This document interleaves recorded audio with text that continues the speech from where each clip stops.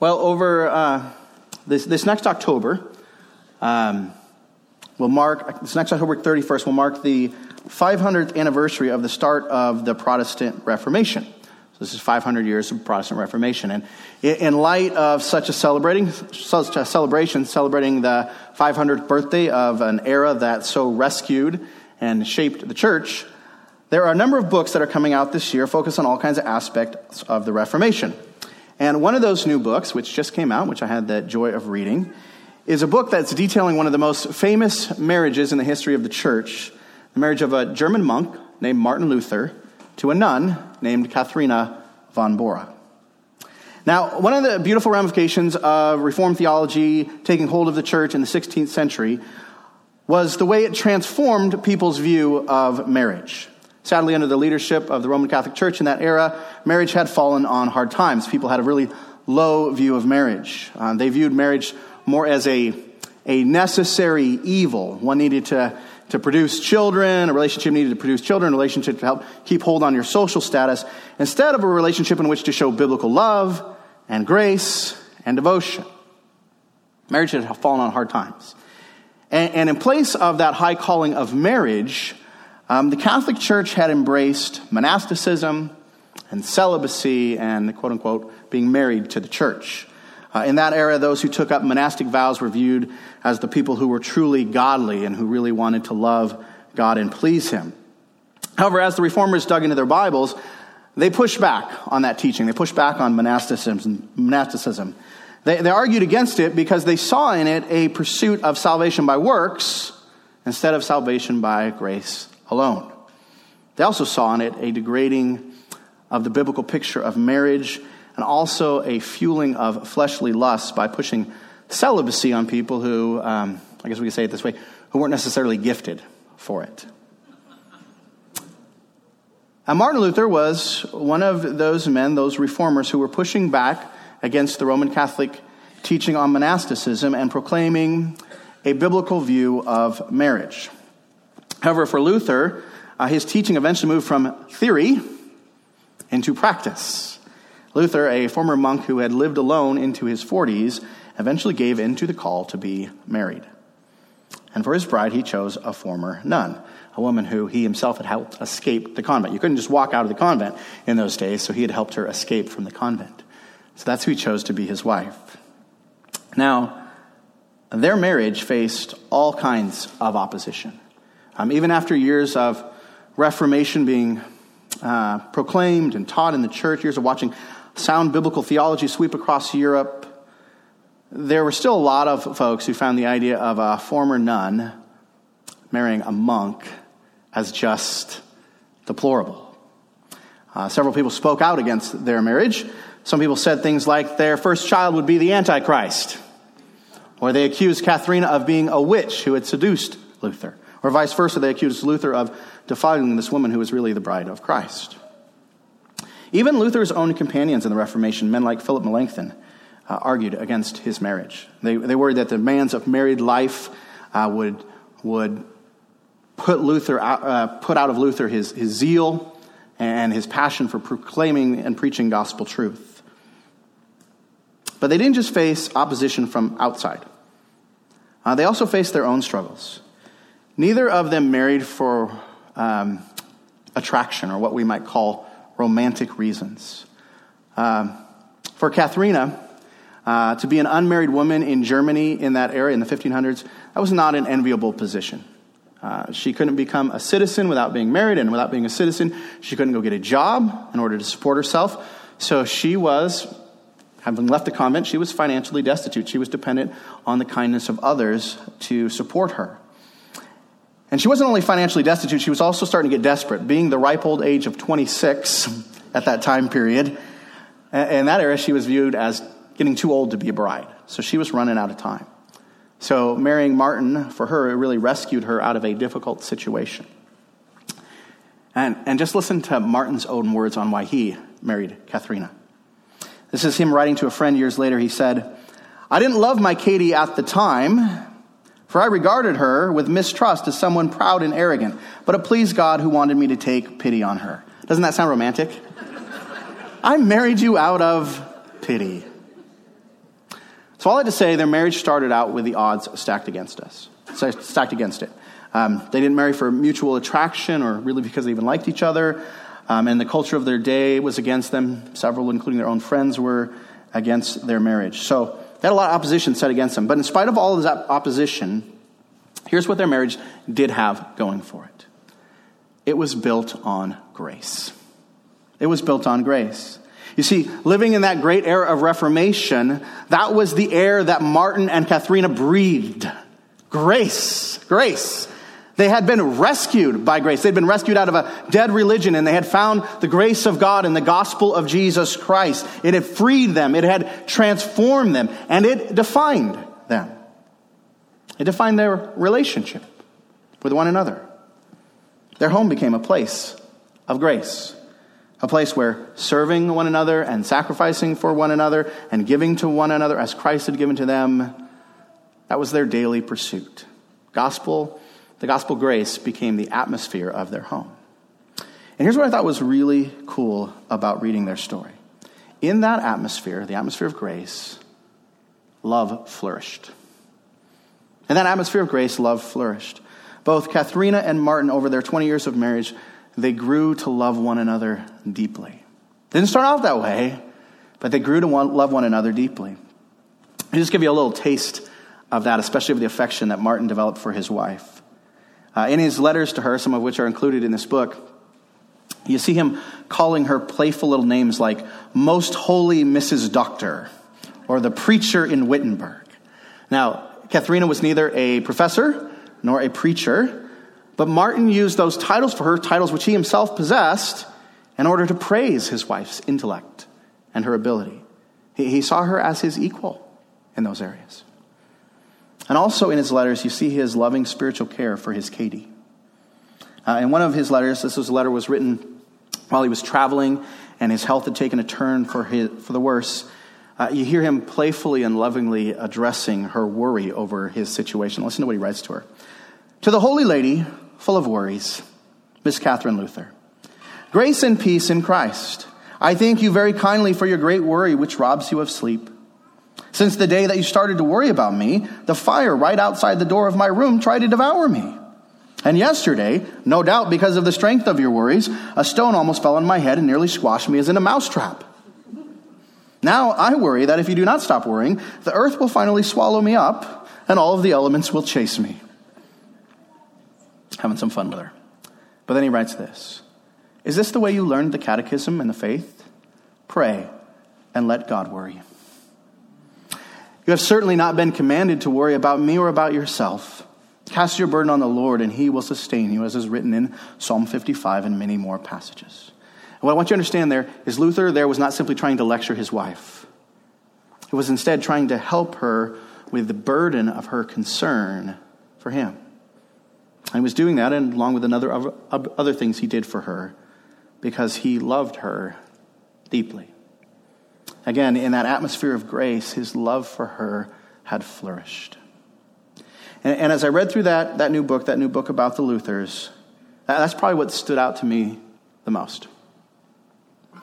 I saw their marriage as a place where love grew because they let grace loose in their home. They let grace loose. And reading through that book, that challenged me. Is that how I'm approaching life in my home? Am I working to build an atmosphere of grace in my home so that the relationships in my home can flourish? Am I building a home of grace? Now, last Sunday we began talking about this idea of building homes of grace. And I asked you last Sunday about your home. I raised this question. Is your home a place of grace? Is that what would characterize your home? Or would it be characterized by something else? Now, as we explored last week, it's far too easy, right, to have homes that are characterized by the something else. It's far too easy. It's easy to have homes that are simply characterized by busyness and activity. Amen? They're simply characterized by busyness and activity, where people are so busy trying to keep up that they don't ever stop and really spend time connecting together. It's easy to have homes that are characterized by busyness. It's also too easy and far too common to have homes that are characterized by discouragement or disappointments. And our homes can become that way because the reality of our relationships are so far from the expectations that we brought into those relationships. We expected our marriage, or we expected parenting to be far different than it is. This was not what I was expecting. And so when reality doesn't match our expectations, we become frustrated. And that frustration leads to disappointment and to discouragements. And eventually, because of all that, because of all the busyness and the frustrations and the discouragements and the disappointments, our homes can become very wearying and exhausting places. But I got good news. That's not what God desires for your home. That's not what God desires for your home. That's not what God desires for your family. Instead, like the Luthers, God desires us to build a home of grace. To build a home of grace. But what does that mean? What does it look like to build a home of grace? Well, take your Bibles now and turn over to the book of Colossians, Colossians chapter 3. Colossians chapter 3. And then for those of you who are visiting with us this morning, we are working through the book of Colossians at a breakneck, rapid speed pace. We're working through this book verse by verse, looking at what God calls us to, and we want you to be able to follow along. So if you don't have a Bible here this morning, just slip up your hand. We got some guys in the back with some Bibles, so they'll make sure that you get a Bible, but want you to be able to follow along. So Colossians chapter 3. And let's look again at these passages which show us the kind of home that God wants for us. Now starting here, chapter 3, verse 18, and running all the way down through the end of chapter 3 into verse 1 of chapter 4, we find what scholars call a household table.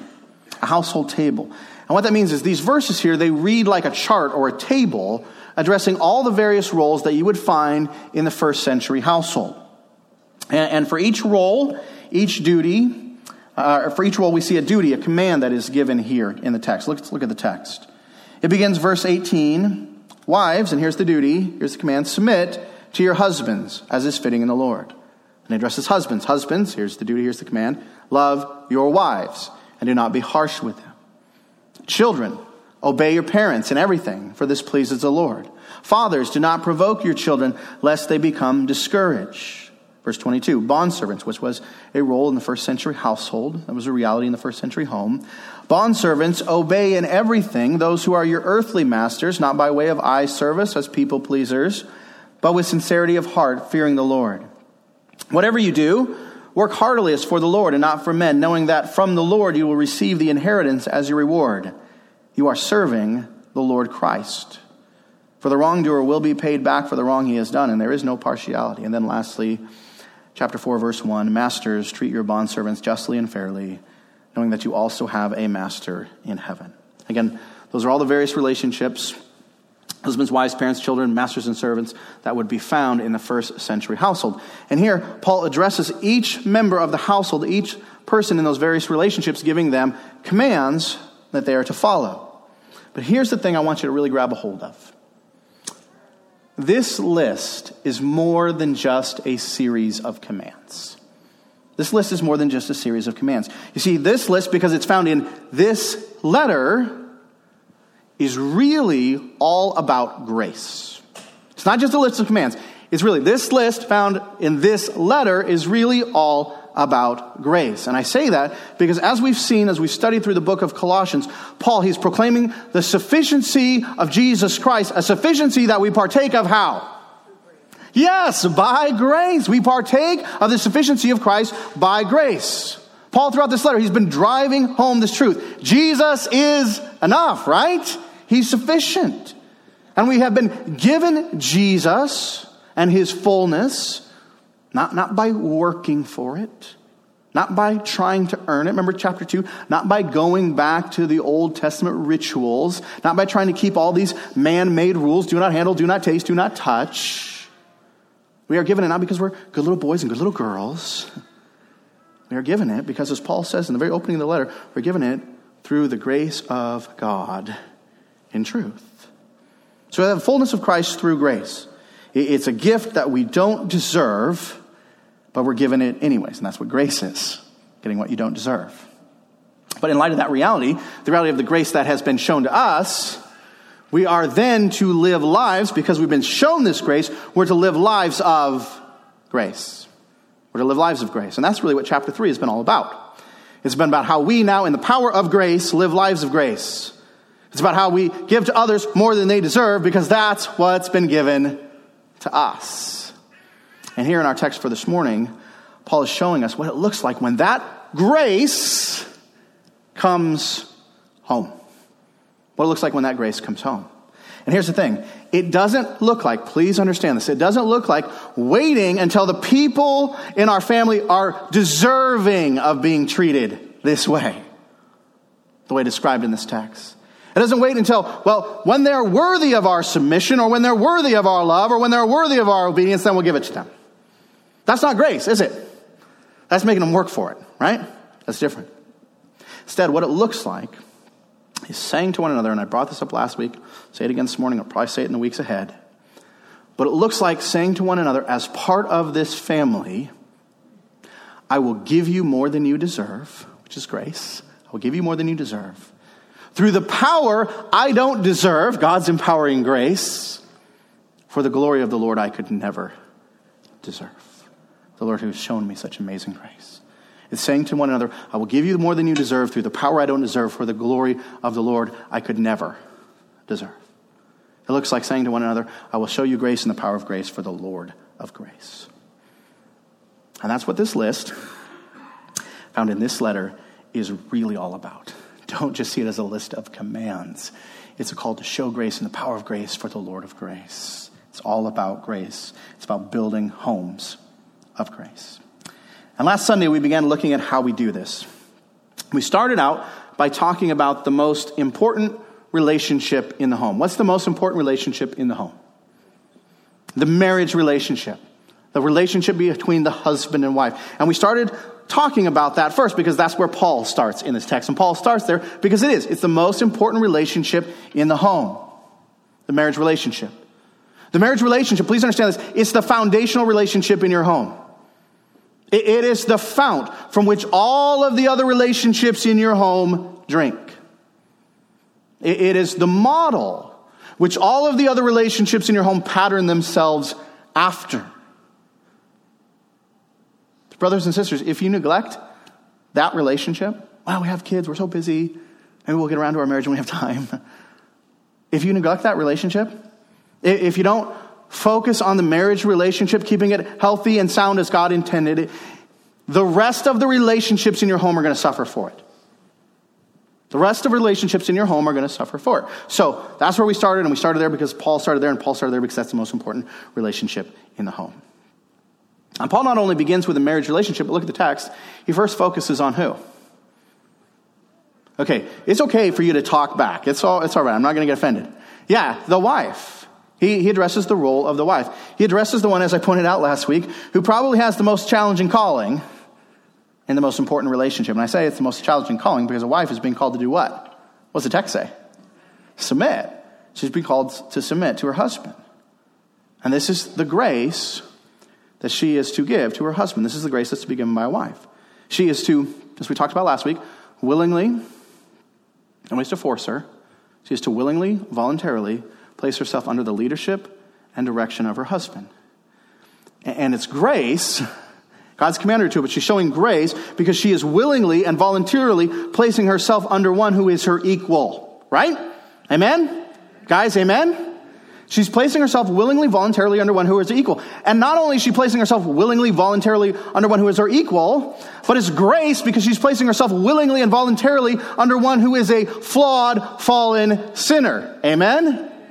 Ladies, amen? Yeah, but you're placing yourself under the leadership of someone who's flawed, fallen, a sinner, who is not always going to lead you like you should lovingly be led. So you're showing grace. This is the grace you're to show. But here's the thing. As a Christian woman, you are empowered to show this grace through Christ indwelling you. Through through your union with Christ. You're empowered. It's not something you can do in your own strength. We talked about this last week, ladies, right? You're going to look at this and go, man, this is an impossible calling. And it should feel that way. Because guess what? You need Jesus. And so as he empowers you through your union with him, you are then able to show this grace. And this might just sound like crazy talk. But you should also be delighted to show this grace. Because it is an expression, showing this grace is an expression of your surrender and your submission to the leadership of Jesus Christ. And guess what? As you submit to Jesus Christ, he will always lead you well. Amen? He will always care for you. He is a perfect leader. He is not your equal. He is your Lord. And so you should delight to surrender to him because you are safe in his hands and he will always lovingly, perfectly lead you. So a wife is called to show grace in the power of grace for the Lord of grace. And we walked through that in detail last Sunday. Now this Sunday we're going to look at the flip side. We're going to talk about the role of a husband. We're going to look at the grace that he is to give to his wife. And what grace is that? Again, look at the text. Look at verse 19 of chapter 3. Paul puts it clearly and succinctly, doesn't he? Husbands do what? What does it say? Husbands, love your wives. Husbands, love your wives and do not be harsh with them. That's the grace that a husband is to give to his wife. But what does that mean? What does Paul have in mind when he tells husbands to love their wives? What's Paul driving at in that statement? Well, here's the thing. He's not driving at what our culture commonly thinks of when it thinks of the term love. Often in our culture, when people talk about love, they simply mean, very often they simply mean having strong feelings for someone or something. We say things like, I love baseball. Maybe you don't say that. I say that. Or we say things like, I love your new home. Or we say things like, I love the way you make me feel. But when we're using that term that way, what we're simply describing are strong feelings, a strong emotional response of appreciation or admiration or desire towards someone or something. And so we might be tempted to think that's what Paul means here. Husbands, have strong feelings. Husbands, have strong desires for your wife. But the word that Paul has chosen to use here, the Greek term that's translated as love, means far more than just have strong feelings or strong desires. In the Greek language, there's actually multiple terms, multiple words for love. There was eros, which spoke of erotic or sexual love. Then there was phileo, which was used of the love of friendship or companionship. And there was storge, which speaks of a natural affection or a fondness that we have towards someone or something. But Paul doesn't use any of those words here. Instead, he uses the Greek word agape or agape. And that type of love, agape love, is far beyond feeling or sexual desire or the commitment of friendship. This type of love, agape love, is a sacrificial, self-giving love. It describes an attitude and an action more so than a feeling. It's a willingness and a pursuit of self-sacrifice for the good, the well-being, and the needs of another person. It's sacrificial love. And here, Paul is saying that is the grace a husband, look at the text, a husband is commanded to show his wife. You see, Paul here, he uses the verbal form, actually an imperative of this word agape. This is a command. So brothers, here's what I want you to understand. This is not optional. This is not optional for a husband. This is not, if you really feel like it today, sacrificially love your wives. It's not, if she makes it easy today, or if she is particularly lovely today, or if everything lines up in your schedule and all of the stresses of work dissipate, then sacrificially love your wife. Look at the text. There's no conditions here. There's no optional clauses, right? It's just a powerful, clear command. Husbands, love your wives. Men, I want you to understand, this is an act of obedience to our Lord Christ. This is an act of obedience to our Lord Christ. This is what our Lord Christ has called us to do. You want to know what God's will is for your life? People ask the question, what is God's will for my life? Well, if you're a husband, here it is. Here's God's will. Black and white. Husbands, love your wives. But brothers, just as I said to the ladies a few moments ago, this should also be a delight for us to pursue. This should be a delight for us to pursue because we are doing something in response to the grace that has been shown to us. And by that, I don't mean the grace shown to us by a wife in submission. I mean the grace of God shown to us through our salvation. We should delight, man. We should delight to reflect in the glory of our Savior by showing grace to others as he has shown grace to us. I've been so overwhelmed. I want to show grace to others. And here we're called to show the grace of love to our wives. We are to sacrificially give ourselves for her good, her well-being, and her needs. But what does that really look like? What does it really look like? Here's the thing, guys. We don't have to speculate. We don't have to wonder. We don't have to get together today and try to pool all our wisdom and try to come up with an answer because God has made it very clear in his word what it looks like. Take your Bibles and turn over to the book of 1 Corinthians. 1 Corinthians chapter 13. 1 Corinthians chapter 13. And here in 1 Corinthians 13, we find Paul giving us a powerful, powerful description of the grace of love. Here he unpacks for us what this agape love really looks like. And he starts, look at verse 4. He starts in verse 4 by giving us what I'll call a positive picture of love. Look what he says. Love is. Let's give us a positive picture. Love is what? What does it say? Love is patient and kind. So that's what it looks like. That's his opening positive picture of love. Love is patient and kind. And Paul here, he wants us to see, I think, both the passive and the active manifestations of love in our responses to other people. Passive and active. First, he talks about patience. That is to be our passive response to others. Guys, this is to be our passive response to our wife. We are to be patient with her. We are to show long suffering, as the old King James put it. What does that mean? That means we're to bear up. We're to bear up under the difficulties or frustrations or insults or disappointments that might be taking place in that marriage relationship. We are not to respond to our wives with selfish anger or harsh language or by just emotionally shutting off.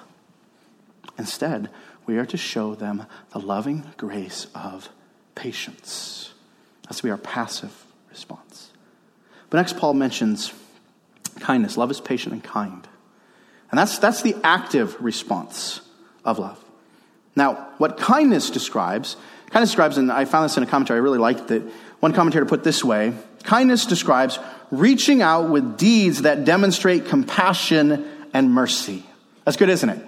Reaching out with deeds that demonstrate compassion and mercy. Kindness is a word we use a lot, but sometimes we don't really understand what we're talking about. That's what this word is speaking about. Reaching out with deeds of compassion and mercy. That means, men, we are to reach out to our wife with deeds of compassion and mercy. That means we're to do things that lift the burden off of our wife. We're to lead her in a way that cares for her and ministers to her and helps her, removing the burdens from her, not sitting back and just watching her struggle.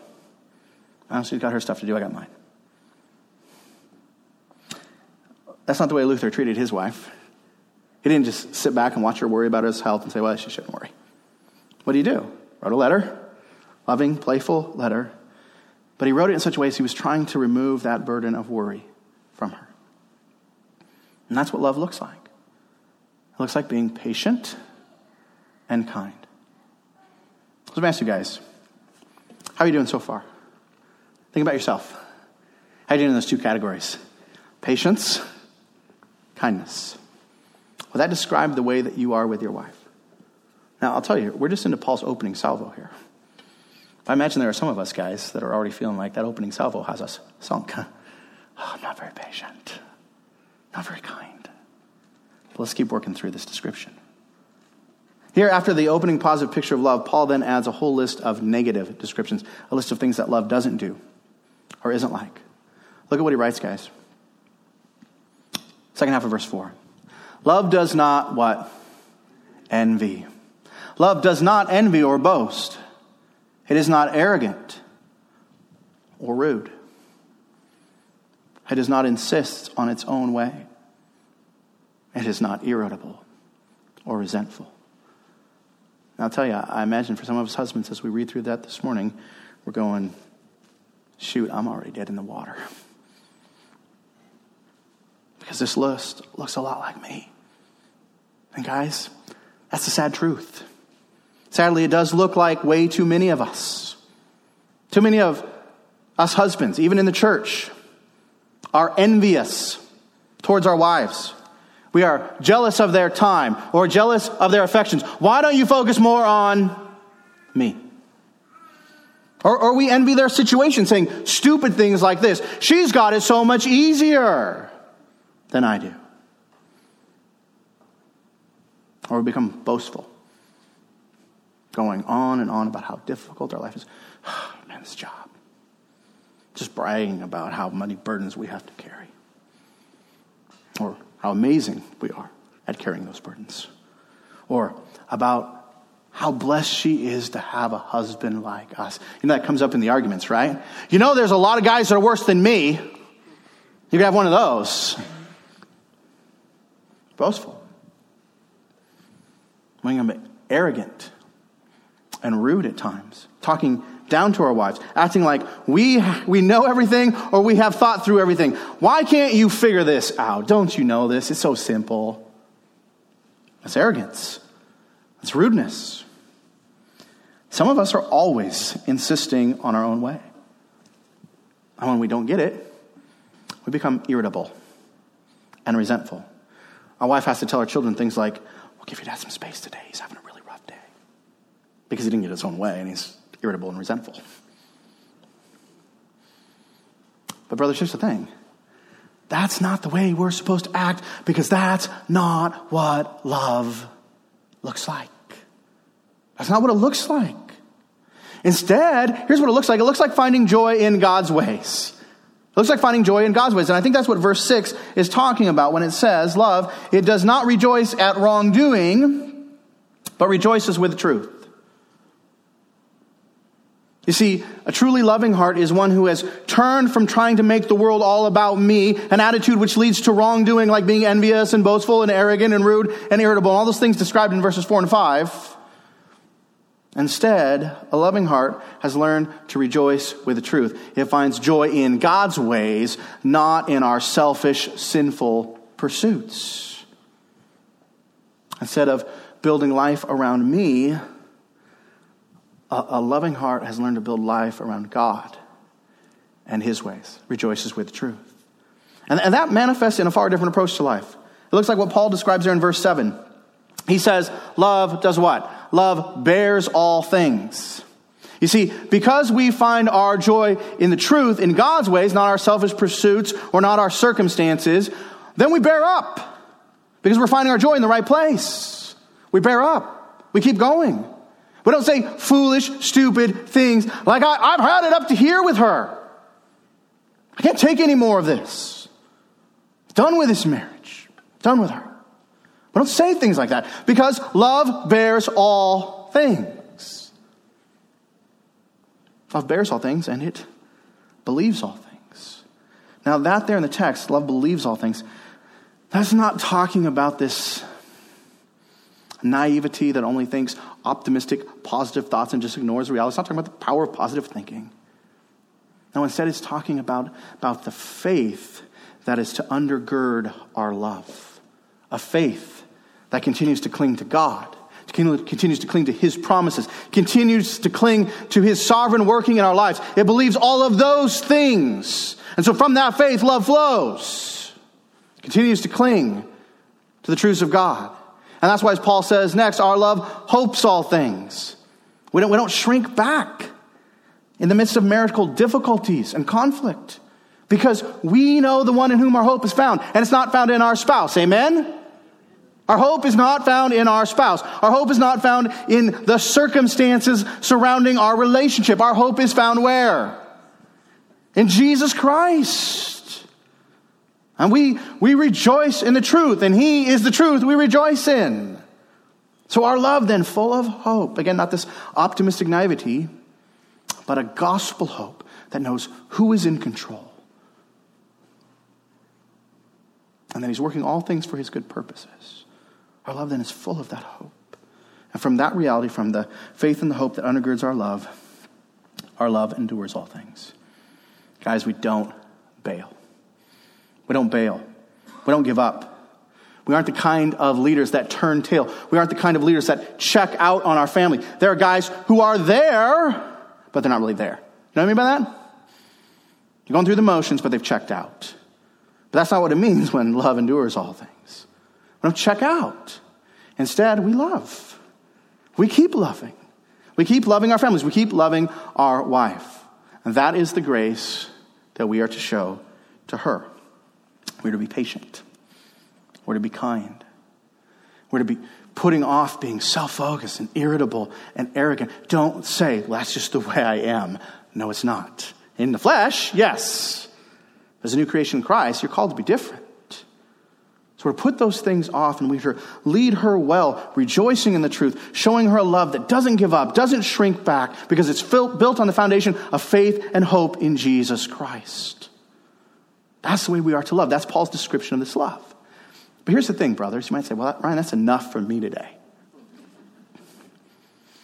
I think I had 50 minutes last week preaching on the role of the wife, so I got to do at least twice that this morning, right? Because our heads are a little thicker. But you might say that should be enough. But here's the thing. Paul, in his writings, he's given us more than just this convicting, challenging description of love. He's also pointed us to the model of this grace of love. See, around the same time that Paul was writing this letter to the church in that city of Colossae, he was writing another letter, a letter to another group of believers in a nearby city called Ephesus. And let me show you what he said to the husbands in that church. Turn over to the book of Ephesians now, Ephesians chapter 5.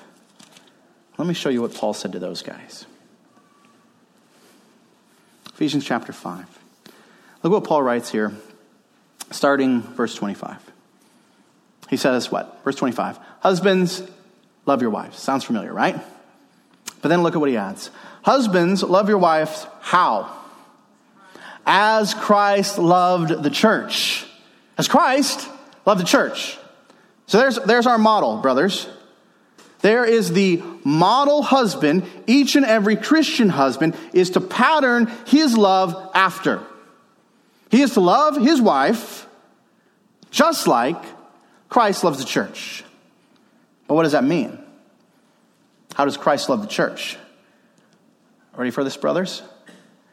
He loved the church through extreme sacrifice. Paul says, husbands, love your wives as Christ loved the church. And Christ did what? What does it say next? And gave himself up for her. Gave himself up for her. And that wasn't just a metaphorical, figurative giving himself up. That wasn't simply watching her HGTV program or watching her romantic comedy when the baseball game is on. That's not the kind of giving up that's being described here. No. Jesus literally gave up his life. He got up on the cross for his bride. He sacrificed his very life for her. And guys, don't let this just skip by. That's our model. You might have had a great dad, but ultimately he's not your model. You might have godly men in the church that you can look around and say, well, that's good to have. But ultimately, they aren't your model. They're not my model, ultimately. Who's our model, brothers? Jesus Christ. Jesus Christ. That's what Paul's getting at when he says, husbands, love your wives. But notice, and this is so very important, Christ's sacrifice for his bride was a sacrifice with a purpose. It was a sacrifice with a purpose. And I say that because I want you to understand that Paul isn't just calling husbands here to lay down and be the doormats of the marriage relationship. He is calling for extreme sacrifice, but it is sacrifice with a purpose. And what's the purpose? Look at the text. What does Paul say that Christ gave himself up for her? Verse 26. That he might what? that he might sanctify her, make her holy, that he might sanctify her, having cleansed her by the washing of water with the word, so that he might present the church to himself in splendor, without spot or wrinkle or any such thing, that she might be holy and without blemish.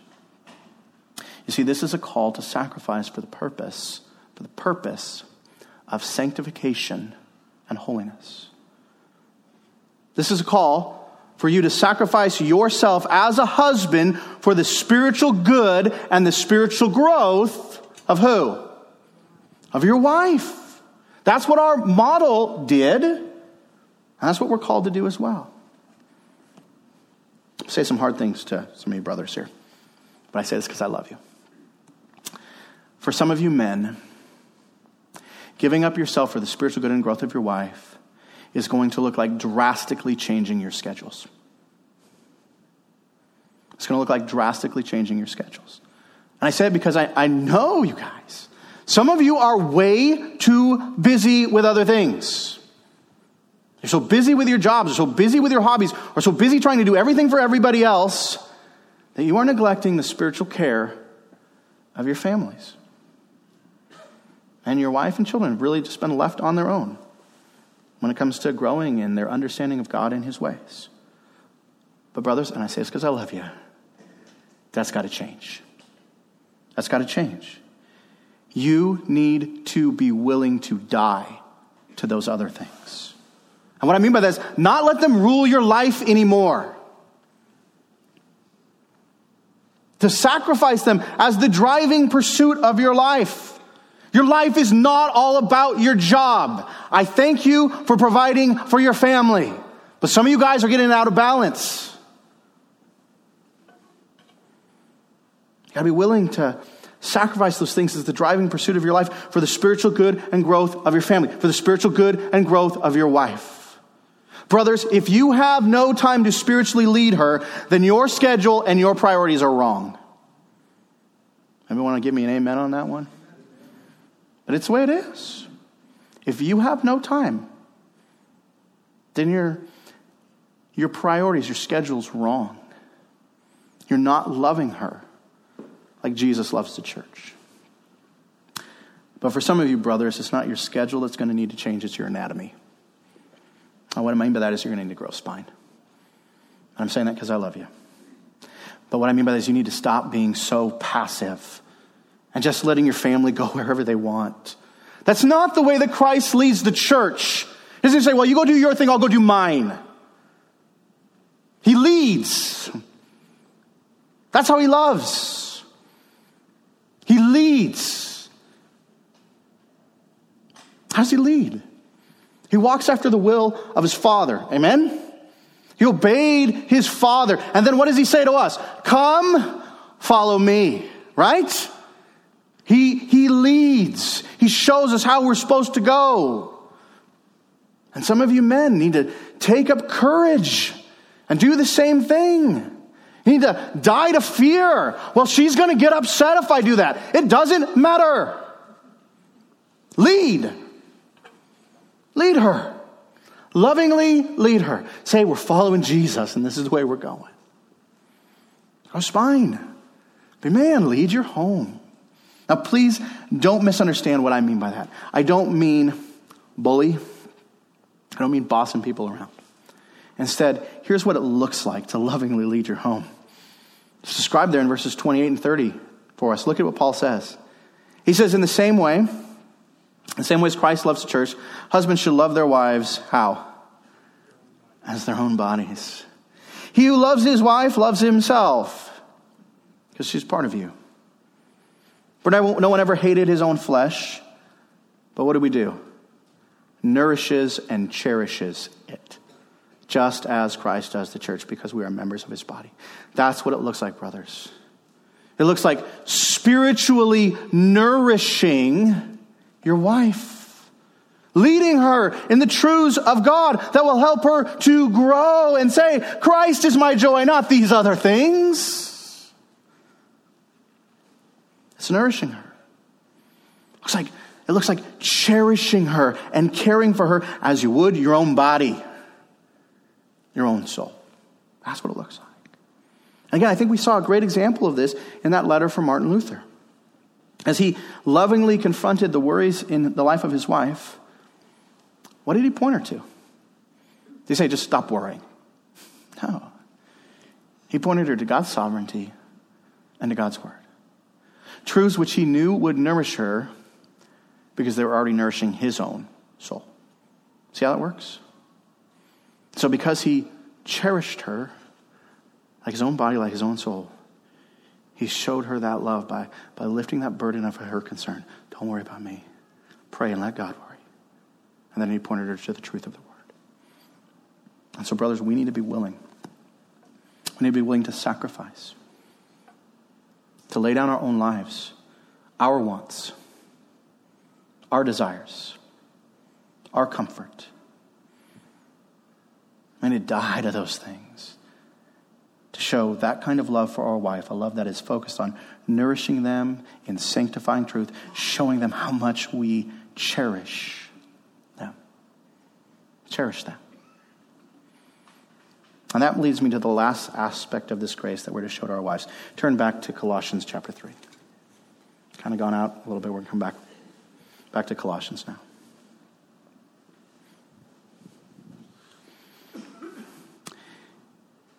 Here in verse 19, Paul was really given a twofold command. He says, husbands, love your wives, and what? Do not be harsh with them. Do not be harsh with them. Husbands, love your wives, and do not be harsh with them. Now, to be harsh with them, or as some translations put it, to be embittered against them, that's really the antithesis of all the things we just talked about. That's the antithesis of all the things we just talked about. It's the opposite of what we've just seen. It's refusing. To be harsh with them is refusing to be patient and kind. To be harsh with them is being unwilling to sacrifice for her good. To be harsh with her is to choose not to nourish her and cherish her as we would our own body. To be harsh with our wives is really a decision to withhold grace. It's a decision to withhold grace. And when that happens, brothers, it reveals that we've forgotten why we're showing grace in the first place. We've forgotten why we're showing grace in the first place. I want to ask you guys some questions, okay? For the husbands. And these are questions I aimed at my own heart, so after I've shot them at myself, I get to shoot them at you, okay? But here's the questions. Why don't we sacrifice more and more consistently for our wives? Why don't we? Why aren't we more spiritually purposeful, setting a pattern of godliness for her and encouraging her to, as Paul says, follow me as I follow Christ? Why aren't we doing more of that? Why doesn't she feel more nourished and cherished by us? Why aren't we more concerned about that? I'll tell you why. Ready for this? It has nothing to do with her. It has nothing to do with her. Our struggles to love our wife with patience and kindness, our struggles to love our wife sacrificing for her good as Christ does the church, nourishing her and cherishing her. Guys, our struggles have nothing to do with our wife. If you think that's the way it is, let me tell you, your wife is not the cause of your struggles in this area. Can I get an amen from somebody on that one? Your wife is not the cause of your struggles to show grace. Instead, your struggles, my struggles, are really revealing of the condition of our relationship with Christ. Our struggles to show grace are revealing of the condition of our relationship with Christ. And brothers, here's the thing. That's good news. That's good news. And here's why I say that. You see, in order to show this kind of love that we've been talking about this morning, in order to remedy our weak agape, in order to remedy our sorry excuse for Christ-like love, we don't need for our wives to wait till our wives change. We don't need to wait for them to change. We don't need to say, well, if you just did, I'd be a more loving husband. No. We don't need for our wives to change, to get better, to get that submission thing down, or any of that. We don't need to wait. Instead, we remedy our weak agape by leaning in to Jesus Christ. That's how we fix this. We lean into Jesus Christ. And what I mean by that is we experience the power of His grace and His love towards us. And then we let that love, that grace fill us. and overwhelm us and then flow out of us into our marriages. You see, when we're struggling to show grace, it's revealing that our struggle is really rooted in our understanding of the grace that's been shown to us. That's the root of it. We're not as full as we should be. It's our own struggle to understand the grace that's been shown to us. So what we need to do to remedy this is we need to go back to the cross. And we need to lean into Christ. What does that look like? Let me give you a personal example. As I was studying for this sermon this week, you guys might feel like I was picking on you for an hour. Tech's been picking on me all week long. But as I was studying for this sermon this week, there were several moments where as I was thinking this stuff through, I was feeling like a failure. And what I mean by that is I was reflecting on the way that I was loving my wife, as I saw myself pictured in all of those do nots of 1 Corinthians 13, as I thought about how selfish and how un-Christ-like I have been towards her. I felt like a failure. I felt like, I don't know, what am I going to preach this? But then God in his grace, he's so good to us. He's so good to us. He led my heart to the cross. And he reminded me of the forgiveness found there for failures like me. He reminded me that Jesus died upon that cross so that my shame would be removed, my sin would be pardoned, and praise God, my life would not be defined by my failures. Instead, my life is defined by grace. His grace. And brothers and sisters, when you taste that, when the word breaks you down and shows you, oh, man, I thought it was so much better than this. And then it lifts you up with God's grace and says, yeah, this is how you are, but I love you anyways.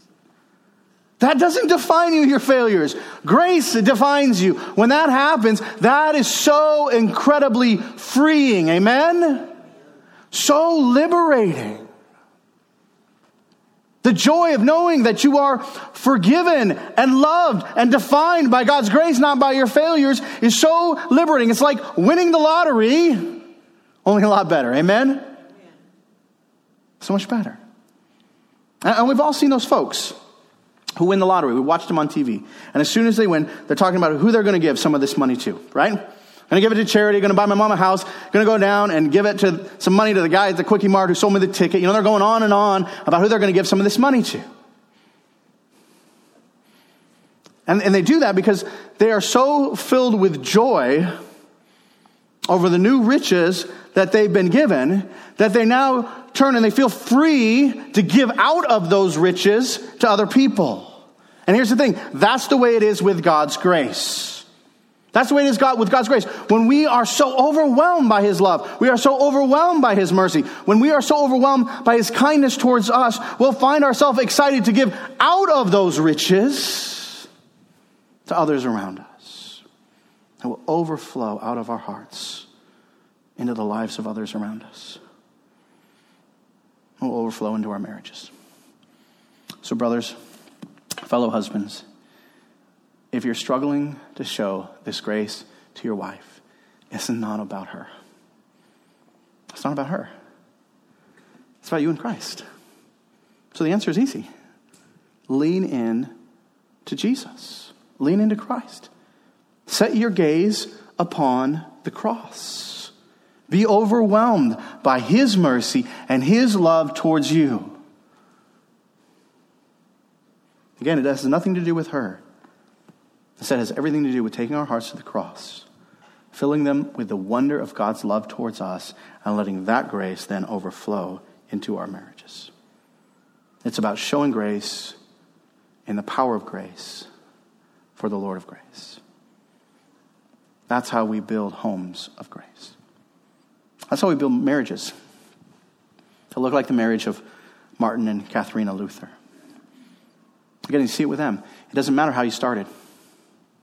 Praise God, amen? It doesn't matter how you started. It doesn't matter what you felt like was stacked against you. Ryan, there's so much stacked against us. It doesn't matter.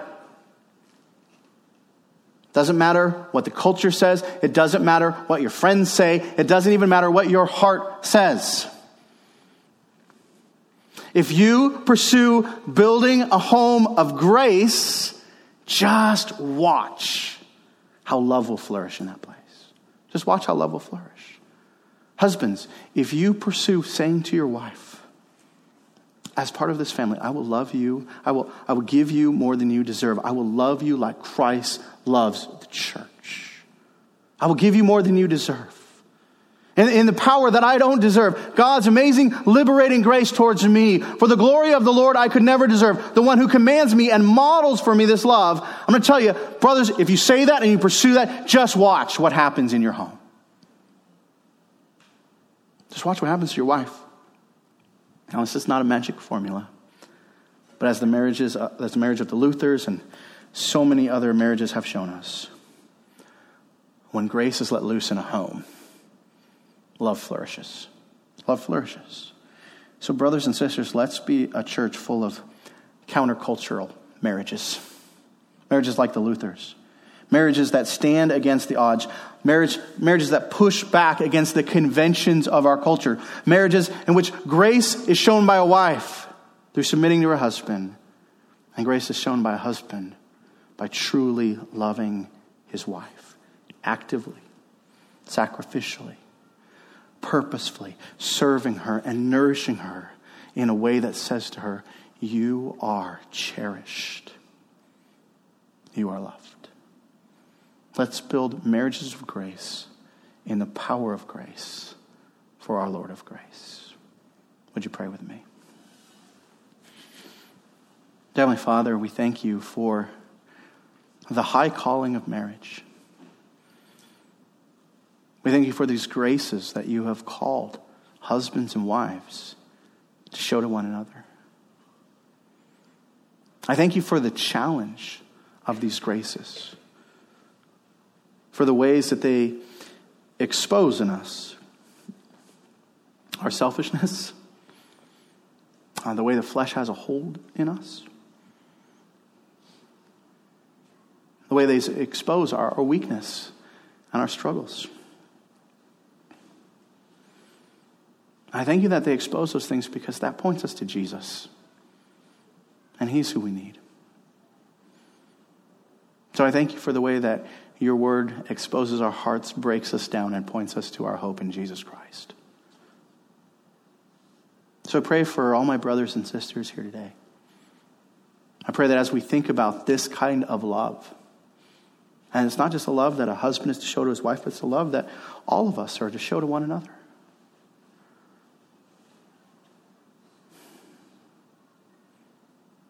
I pray that as we think about these things today, and really let your Spirit examine our hearts, that it would lead us to say to Jesus, oh, Jesus, I need you. I need your forgiving grace to wash away all these failures in the way that I haven't loved. And I need your empowering grace. Help me have victory over the flesh. Help me walk in obedience. Help me be so overwhelmed with who you are and what you've done that your love and grace just flows out of my life. Joyfully serving, joyfully sacrificing, because we already have everything. We've been given it all in our Lord and Savior, Jesus Christ. Help us to think deeply and seriously about these things and go from this place in obedience. These things we pray in Jesus' name. Amen.